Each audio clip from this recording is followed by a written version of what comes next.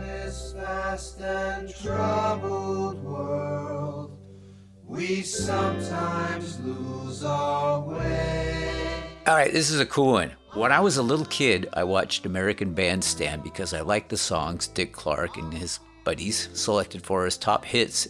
Hey, it's what the kids want, countdown. Based on what I heard, I walked down to the local music store, Ob Schmitz, with $1 in coins and bought a 45. Being a fan of vocal harmonies, Beach Boys, Four Seasons-y stuff, I heard this version of I've Got Rhythm by The Happenings. Well, I had the honor of speaking with David Liebert, the baritone and arranger of The Happenings, a couple days ago, and he told me some cool stuff.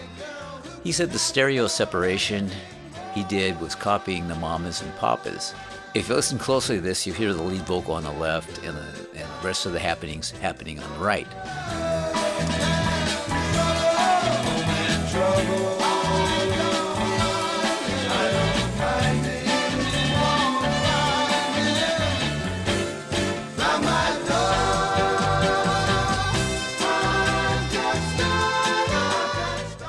Yeah, I got the information from John Lappin. You've got a book out called Rock and Roll Warrior. That's got to be good. Well, I hope so. The reviews have been terrific. You know, when I Got Rhythm was out by The Happenings, I ran out and bought the 45 because I heard it on American Bandstand. Dick Clark had it on his top whatever list.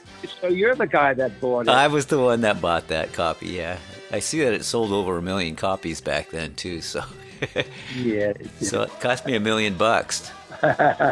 This book just sounds absolutely interesting, and it says here to ask about Guns N' Roses. Okay, fire away. I'll turn no questions down. Yes, start out at the beginning. You formed a band with some high school guys, and you ended up in a whole world of rock and roll stuff as a tour manager and all kinds of different things. Yeah, I after leaving The Happenings was a local vocal pop group. We were out of Paterson, New Jersey. We had a few big hits. As you mentioned, I Got Rhythm, See You in September. That was our biggest one. A remake of Go Away Little Girl, and actually a remake of Al Jolson's song My Mammy. Those were our 4 biggest records. To me, in those days, you sounded a little bit like the Four Seasons because they had a falsetto guy. Who sang the high parts? In The Happenings? Yeah. Or, Frankie Valli in the Four Seasons. I know that one.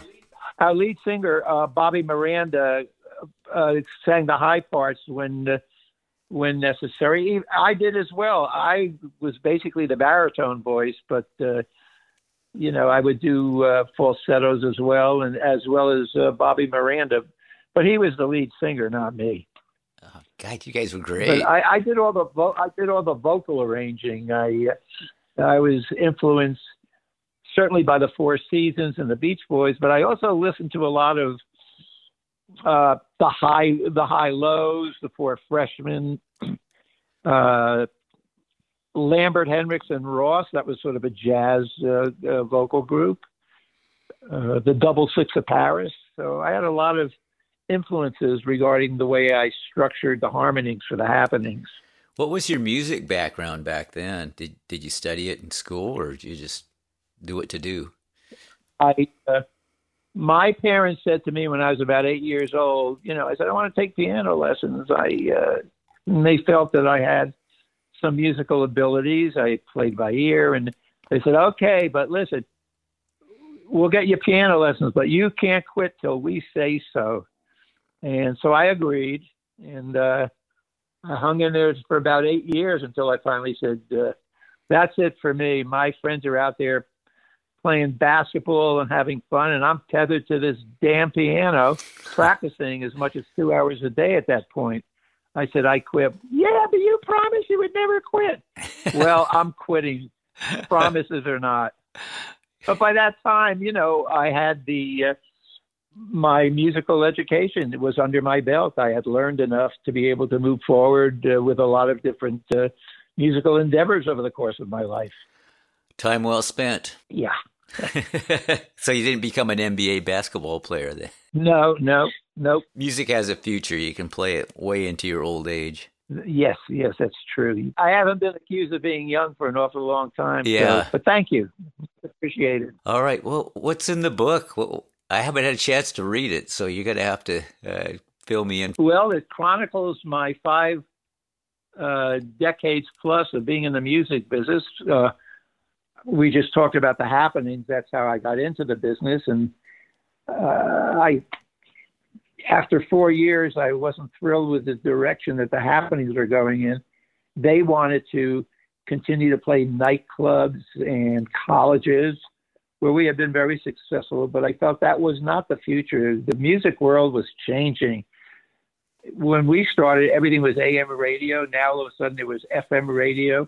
Bands were playing their own instruments. Although I always played an instrument, we had to evolve from a vocal group into a band, which we did. We always wrote our own songs, which we did have some success. We wrote songs for the Chiffons, for Jerry and the Pacemakers, and for other people. But they didn't want to leave the what it was that we were doing was basically a club act, a show act, to play in nightclubs and on college campuses. I wanted to apply our harmony techniques to more contemporary things, like sort of like what Crosby, Stills and Nash were doing, and they wouldn't hear of it. So I left, had some various jobs for the next couple of years, and house booker for a couple of clubs, and worked for a manager for a year or so. And then got a job as road manager for Rare Earth. Remember Rare Earth? Mm-hmm. They were a cool bunch of guys, and that was a really nice gig. And then one day I got a call from Johnny Podell, Alice Cooper's booking agent. Alice Cooper, the band, was looking for a new tour manager.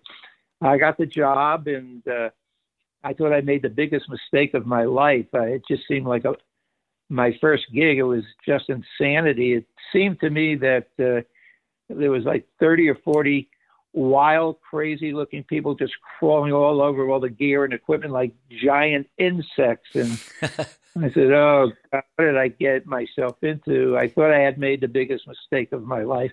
But, of course, I didn't. After about a week, I started to get the hang of it, and it turned out to be, a dream job, actually, and basically learned everything I knew about the business from Alice's manager, Shep Gordon, of course, the Superman, the legend. Yeah, I know.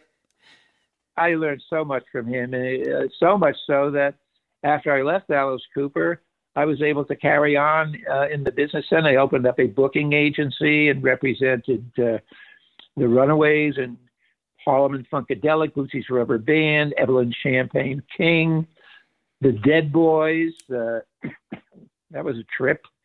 And then I evolved into personal management and managed Vanilla Fudge and Living Color and George and Bootsy and all of the funk mob variations.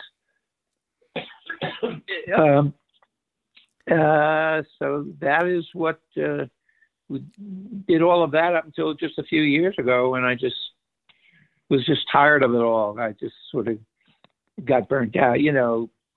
50 plus years of sex, drugs, and rock and roll can, tire you out. So basically today I've retired. I live in the desert about 120 miles east of Los Angeles, and I've become amazingly an animal rights activist.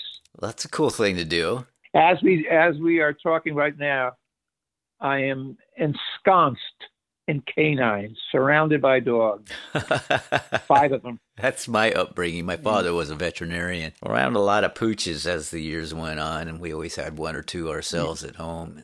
To me, dogs are one of the best things this world has to offer. And for that reason alone, they deserve the best that we can give them. And I have terrific dogs here. They, you give them love and care, and they give you so much more back. So it's a very good thing. I'm pleased. That's an interesting story that after all you've been through, you're an animal activist. Well, even in the book, there's a chapter about Dolly the dog. That was my dog when I started working for Alice Cooper. And part of the deal was they all lived in this big sort of rundown mansion in Connecticut, known as the Galeese Estate in Greenwich, Connecticut. Part of the deal was when I went on tour, Dolly the dog, my beagle hound, plus all the animals that belonged to the roadies and the band and their girlfriends, they all stayed up at the Galeese Estate, and there was a caretaker that would care for them while everybody was on tours. We knew they were being well taken care of, having a great time. Had several acres of fenced-in land to play and have a good time and hang out with the other dogs. So it was a very good situation for the dogs when we were on tour. They lacked from nothing. Dog heaven. Poochie paradise. When you mentioned Shep Gordon, this always cracked me up because he was Anne Murray's manager as well. And she's like the polar opposite of Alice Cooper music. What was it? Did you know much about that? I think he liked the challenge, and I think he wanted to bring her, more into the mainstream. And he was very, very clever. Shep is a very imaginative guy, and I think he turned her entire career around by somehow or other staging a Thanksgiving photo. And there she is, Anne Murray, the complete opposite of Alice Cooper, hanging with John Lennon, Harry Nilsson, and Alice Cooper at some oh my God, bars some night. And that instantly changed everybody's impression of Anne Murray. Of course, she loved it too. And that's what Shep liked to do. He liked challenges. Oh, that's funny. Yeah, those are three wild and crazy guys there. I don't know too much about Alice Cooper. He seems like, back in the day with the makeup and everything on, he was pretty radical. But nowadays, he'd fit right in. If I saw him at the store, I wouldn't blink an eye. No, he and he's not a crazy guy, and I don't think anybody thinks he is anymore. I mean, he's married, he has grandkids. He's been married to the same woman for 44 years, and he likes to play golf. I mean, he doesn't spend his time bludgeoning kittens or puppies, which is what people thought back in those days. I heard a story that Groucho Marx saw him and just thought it was the greatest thing he'd ever seen, so they became buddies. Well, that's a perfect example of another thing. Shep Gordon was Groucho Marx's manager. Oh, and I didn't know that. They loved playing off of each other, Alice and Groucho. I remember there was a dinner and some kind of honoring Groucho Marx, and Shep made up some ridiculous award to give him, and he had Alice present it to him. He took the award, he looked at it, and he said to Alice, "What the hell am I supposed to do with this thing? What is it?" They loved, belittling each other. It was funny, Alice Cooper and Groucho Marx. Alice was friendly with George Burns as well. Oh, yeah, that makes sense, too. I don't know Played why. golf with Terry Como.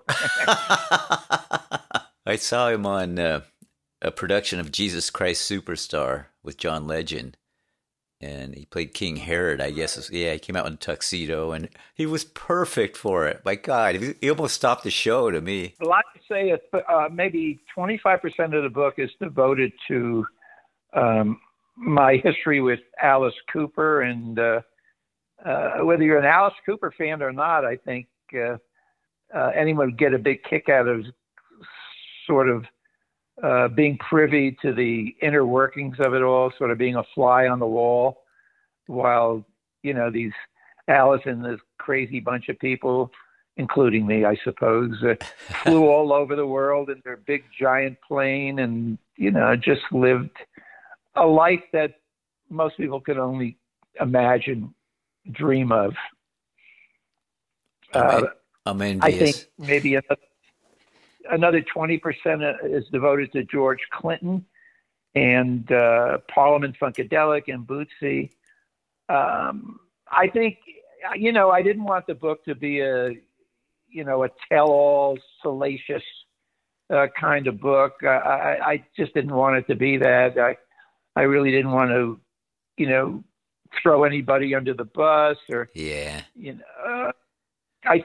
I threw anybody under the bus, I suppose, even though I also said some really, really nice things about him in the book, because he's a good guy, and would have to be George Clinton, which almost couldn't be helped because he was just so outrageous that some of the stuff just had to go in the book, if for no other reason, just to be able to paint an accurate picture of who George really was and is. So, but most people find the book very amusing and informative, and feel that it's got a nice flow to it. It's a fun read. Carmine Appice, you mentioned Vanilla Fudge. For you listeners, he was the drummer of Vanilla Fudge. He wrote a book called Sex, Drums, and Rock and Roll, and I think the only person he really spoke about, maybe that you could consider on a negative side, was Sharon Osbourne. She didn't like it because he was such a showy drummer, and of course, Ozzy was the lead guy. He was the front man, and they had some deal where he almost got burnt by the pyrotechnics and stuff because she changed something during the show, and his drum stage was in the wrong place or something like that. You want to know that story anyway, but yeah, Sharon Osbourne was his arch nemesis of all people. No, I didn't know about that. Carmine and I are best of friends today. I mean, I love the guy. Ironic because my first encounter with him was when the Happenings actually opened up. Was a support act for a Vanilla Fudge show in New Jersey. I was looking forward to it, and we go to do the show, and Vanilla Fudge is just ignoring us like we had the plague. They wouldn't even acknowledge our existence being there. And I said, well, I'll show these guys. Come on, let's go out there. We're going to do the show of our lives. We'll show those guys. So we did. We did a fabulous show. And then they came out and did an unbelievable show. So I guess the people got their money's worth that night. And I don't know why they were ignoring us. They had been on the road for a couple of years, and they, for most of the time, believe it or not, Led Zeppelin was their support act. Oh yeah. So I guess socializing with the lowly Happenings was not high on the things to do. Whatever the reason was. How old were you guys then? 23, 24, something like that. Yeah, when you're that age, you don't think of just doing a courteous hello to somebody, You're probably maybe shy and a little naive. Yeah, I think it was a snub. Yeah, you really? You say hello. You acknowledge something. Yeah, otherwise you're just being rude. So they were snubbing you? I mean, I don't know. Maybe they didn't feel well. Maybe they were exhausted for something. Whatever the reason was, they didn't acknowledge us. Now today, Carmine and I are the best of friends. I did end up managing the band many years later for quite a while. And as I said in the book, Carmine never gets tired of doing the following. I'm a bit of a sports buff, so I'll be, watching a football game or a basketball game or so. He likes sports too. He pretends that he doesn't. So that gives him the opportunity, if he's with someone, if there's like 30 seconds to go and a game is on the line and he's aware of it, he'll pick up the phone and call me just to hear the following. Because he loves to hear it. I'll pick up the phone. I mean, I know it's him. I'll say, whoever this is, you're either a musician, you're English, you're gay, you're a gay English musician, you're a woman, or you're Carmine Appice, because who the hell else would call me at a time like this? Nice. So he never gets tired of doing that. Did he laugh? We're pretty close. I've spoken with him a few times. He doesn't laugh at a lot of things. Yeah. good guy. Yeah, he seems like a total pro. I mean, you better show up, know your parts, and know what you're doing, because that sounds like You what know he what? does. He's got more, he's got a greater knowledge of the inner workings of the music industry than any artist I've ever worked with, which makes it a lot easier actually to do things with that artist because they Yeah. know what you're doing. Wow, that makes Yeah, sense. good guy. So, I'm according to this thing, and it's in parentheses, but I'm still going to do it. Ask David about Guns N' Roses' story, the one that got away. Okay, I got a call one night from Kim Sally. Let me just, that was my publisher Oh, probably okay. asking Yeah, me. this isn't live, so Um, you can do whatever you want to do. I can edit it out. well, that's okay. I'll call him back. Yeah, sure. I get a call from Kim Fowley one night. Kim Fowley, the notorious manager producer of the Runaways, Hmm. and he says to me, "Go over to this storage unit. There's a bunch of bands actually living in the storage units. That's where they live. Check out this band, Guns N' Roses." And he says, "You might be interested in, possibly managing them." So I went over to the storage unit, and I was very impressed with them. They were fantastic, and they had this presence I've never really seen on any other band. Their mindset was individually or collectively, they were simply never not Guns N' Roses. They were always Guns N' Roses, and that kind of a mental state or consciousness about yourself is a very infectious thing, and I think it intoxicated anybody that went anywhere near them. You just knew that these guys were the real deal. They were simply never not Guns N' Roses. So yeah, I wanted to manage them, and I figured the first thing I got to do is get them out of this storage unit where they live and party and go crazy. And as crazy as they used to go every night, they were extremely disciplined. They practiced for hours a day. They didn't let anything interfere with their, musical discipline. It was very impressive. But they couldn't really. I had to get them out of there. I had to really find them a house to live in. I mean, rehearsing at a storage unit is fine, but living there really isn't. There's no running water and Oh, wow. that kind of thing. So I went to my brother, who was a doctor in Florida, and brought him the demo tape, which was virtually the exact same exactly the same as the Appetite for Destruction, almost note for note. And I gave him the tape. I said, "Listen, I'll make a deal with you. Give me $20,000. I will give you 20% of the management of Guns N' Roses, and in return, and I'll also pay back the $20,000." So he says, "All right, let me think about it." And I didn't hear from him for a while. I finally got him on the phone. He said, "Well, my accountant thinks it's not a good deal, very, very risky to invest $20,000 in a band that nobody knows who they are." And also, he says, "I played it for my 16-year-old kid, my son." He said, "This band needs a lot of work. They're not ready for big time." So he passed. He passed on the deal I offered him. And incidentally, I never spoke to my brother again. And within a year, Guns N' Roses was like the biggest thing in the world. That's the one that got away. Ouch. Oh, my God. I mean, I had to walk away from the situation because I really couldn't help them in any way. I didn't really have any money at that time. And I just had, I had to get him off the street and support him for a few months. I knew what was right around the corner. I wasn't concerned. But under the circumstances, I had to walk away. That's the one that got away. Oh, that's a big one, too.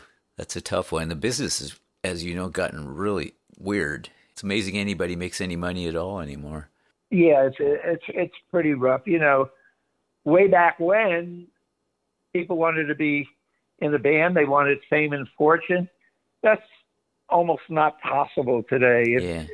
It better be your love of music and touring and playing in front of people.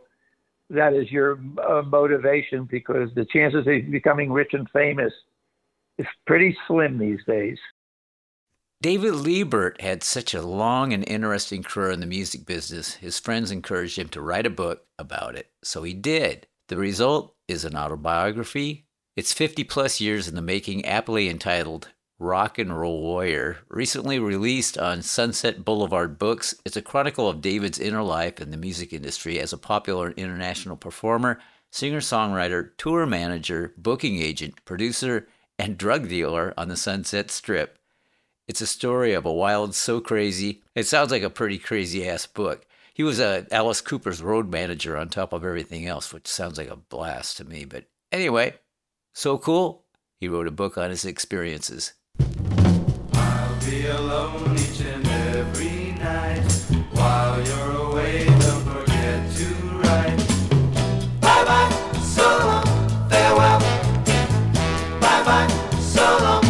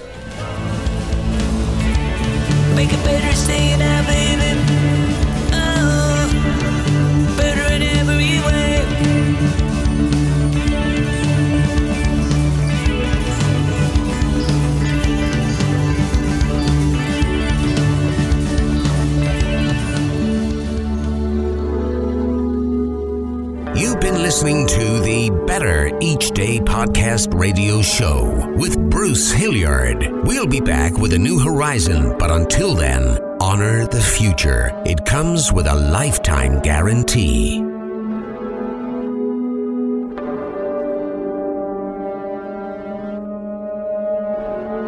And we're all just trying to make the next day a bit better.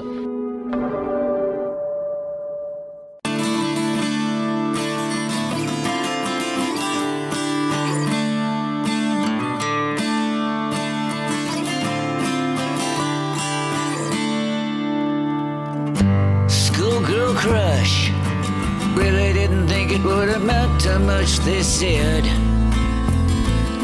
So many years gone by, worn out jeans and tennis shoes. Grass is green, sky is blue, small town girl, small town boy meeting for the very first time. And I think I kinda like you, and I think I kinda love you, and I think someday you'll marry me and raise a family. With one more look from those eyes, I might have fallen in love with you. Just one more kiss, one less lonely night, I might have fallen in love with you.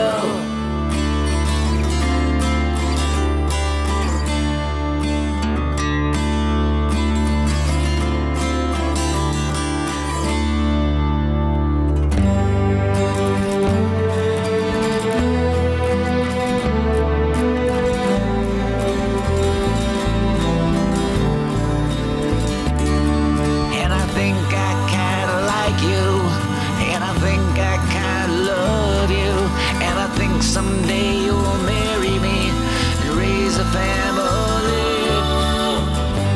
With one more look from those eyes, I might have fallen in love with you. Just one more kiss, one less lonely night, I might have fallen in love with you.